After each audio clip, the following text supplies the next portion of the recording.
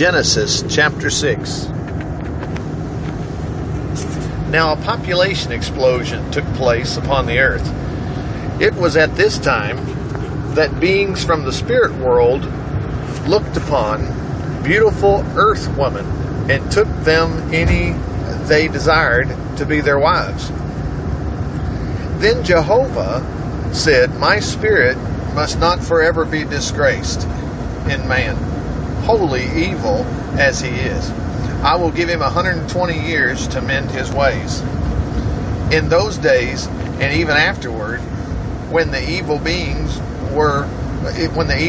from the spirit world were involved sexually with human women, their children became giants, of whom many legends are told.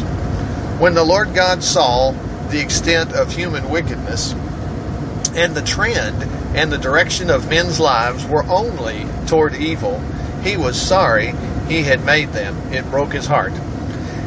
And he said, "I will blot out from the face of the earth all mankind that I have created. Yes, and the animals too, and the reptiles and the birds, for I am sorry I made them."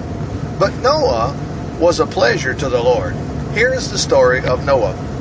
He was the only truly righteous man living on the earth at that time. He tried always to conduct his affairs according to God's will.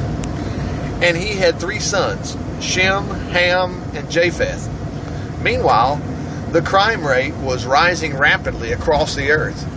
And as seen by God, the world was rotten to the core.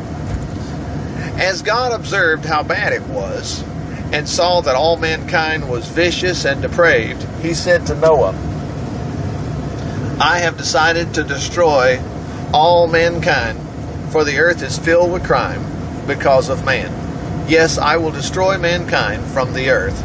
Make a boat from resinous wood, and sealing it with tar, and construct decks and stalls throughout the ship.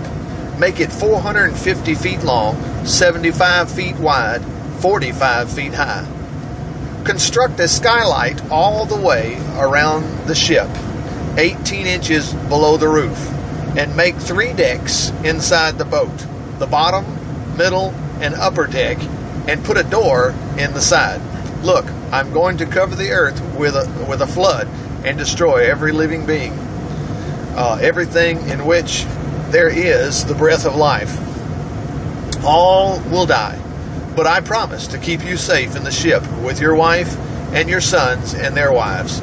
Bring a pair of every animal, male and female, into the boat with you to keep them alive through the flood. Bring in a pair of each kind of bird and animal and reptile. Store away in the boat all the food that they and you will need." And Noah did everything as God commanded him.